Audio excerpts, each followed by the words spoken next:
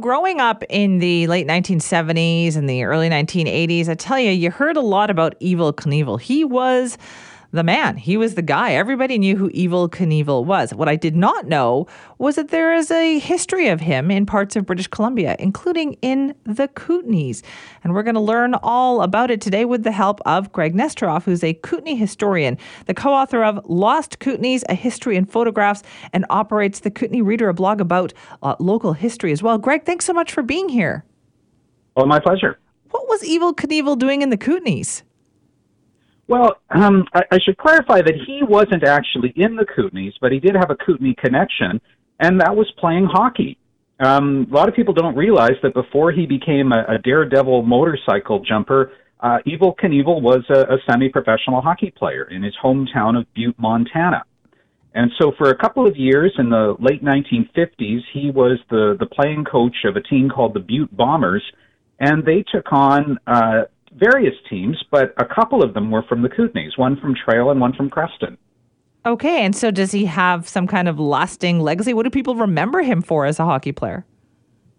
Well, I only talked to one fellow who remembered playing against him, and his sort of overriding memory was that they thought that Evel Knievel was a big show-off, which I guess fits pretty well with his later persona. So they only played a few games against Trail and Creston each year. I think there were 2 seasons and 2 games against each of those teams. So they didn't have a lot of opportunity to see him, but he did make enough of an impression on him. I think he was certainly one of the better players on the Butte Bombers. I haven't compiled the statistics, but he also spent a lot of time in the penalty box. Okay, I understand he also maybe once or twice had a Gordie Howe hat trick.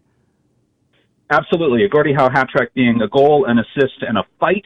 And on at least one occasion, I think he scored 2 goals, had an assist, a fight, and a roughing liner as well. Right, but were there some controversies as well?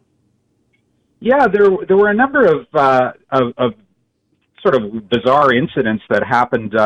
When Trail played in Butte in January of 1959 for a couple of back-to-back games, there were incidents in both games. In the coach of the Trail team punched a referee. And in the following game, Evel Knievel punched a referee as well and got a major penalty, although he apologized for it afterward. I would hope so there, too. So do people, not many people remember this? How did you even come across this? Well, a few years ago, I was reading a story about Evel Knievel's hockey career in the Society for International Hockey Research Journal. And it mentioned that one of the teams that he had played was from Trail. And I thought, okay, that's kind of interesting, but I didn't really look into it at the time. But then this past summer, I visited Butte, Montana for the first time. And in a sports bar there's a picture of the team that Evel Knievel coached.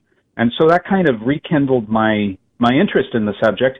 And it turns out that all of the Butte newspapers have been digitized and are available online. So it wasn't hard to look into the story. Okay. I wonder, though, when it comes to Evel Knievel, is it people of a certain age who that immediately evokes something in them? Like, do younger people even know who Evel Knievel was? That's a good question. I don't know, but you're quite right that he was a real pop culture icon of the 1970s and 80s. And then his star kind of dimmed for a while. He stopped doing the daredevil acts that he was famous for, jumping his motorcycle over ridiculous obstacles.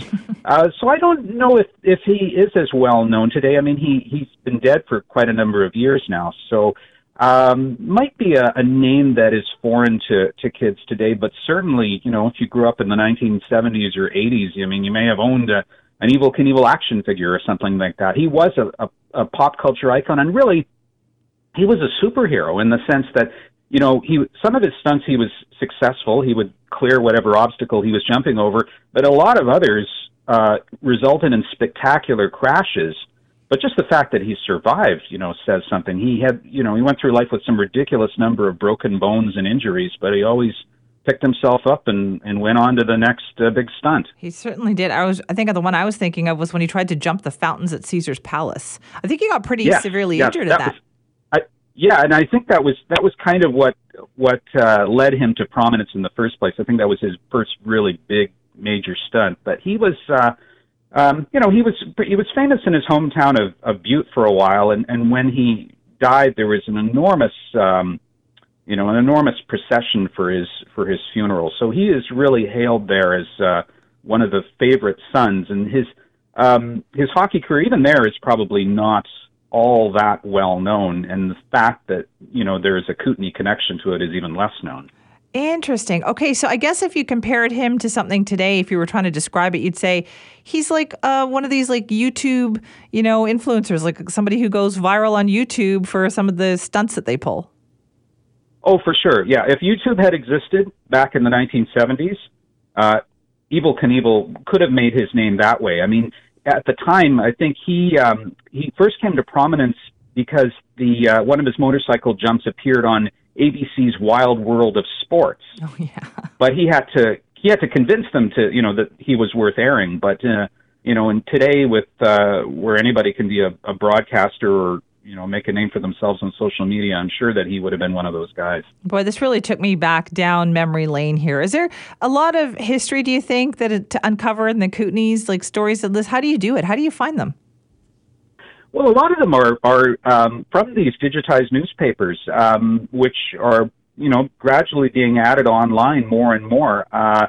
The Nelson Daily News, for example, which was a major newspaper in the BC interior for most of its existence of 110 years or so, is slowly being added online, and so now you can search for stuff that before it would have been really hard slogging in the library in front of a microfilm reader, possibly going blind, looking for hours for something. But now you can do a keyword search and find something, very, very quickly, which was what happened in this case. It was actually pretty easy to find everything that I needed to know or wanted to know about Evel Knievel playing against teams and against Trail and Creston. Who knew? It's a treasure trove of info. Thank you so much for joining us to tell us about it.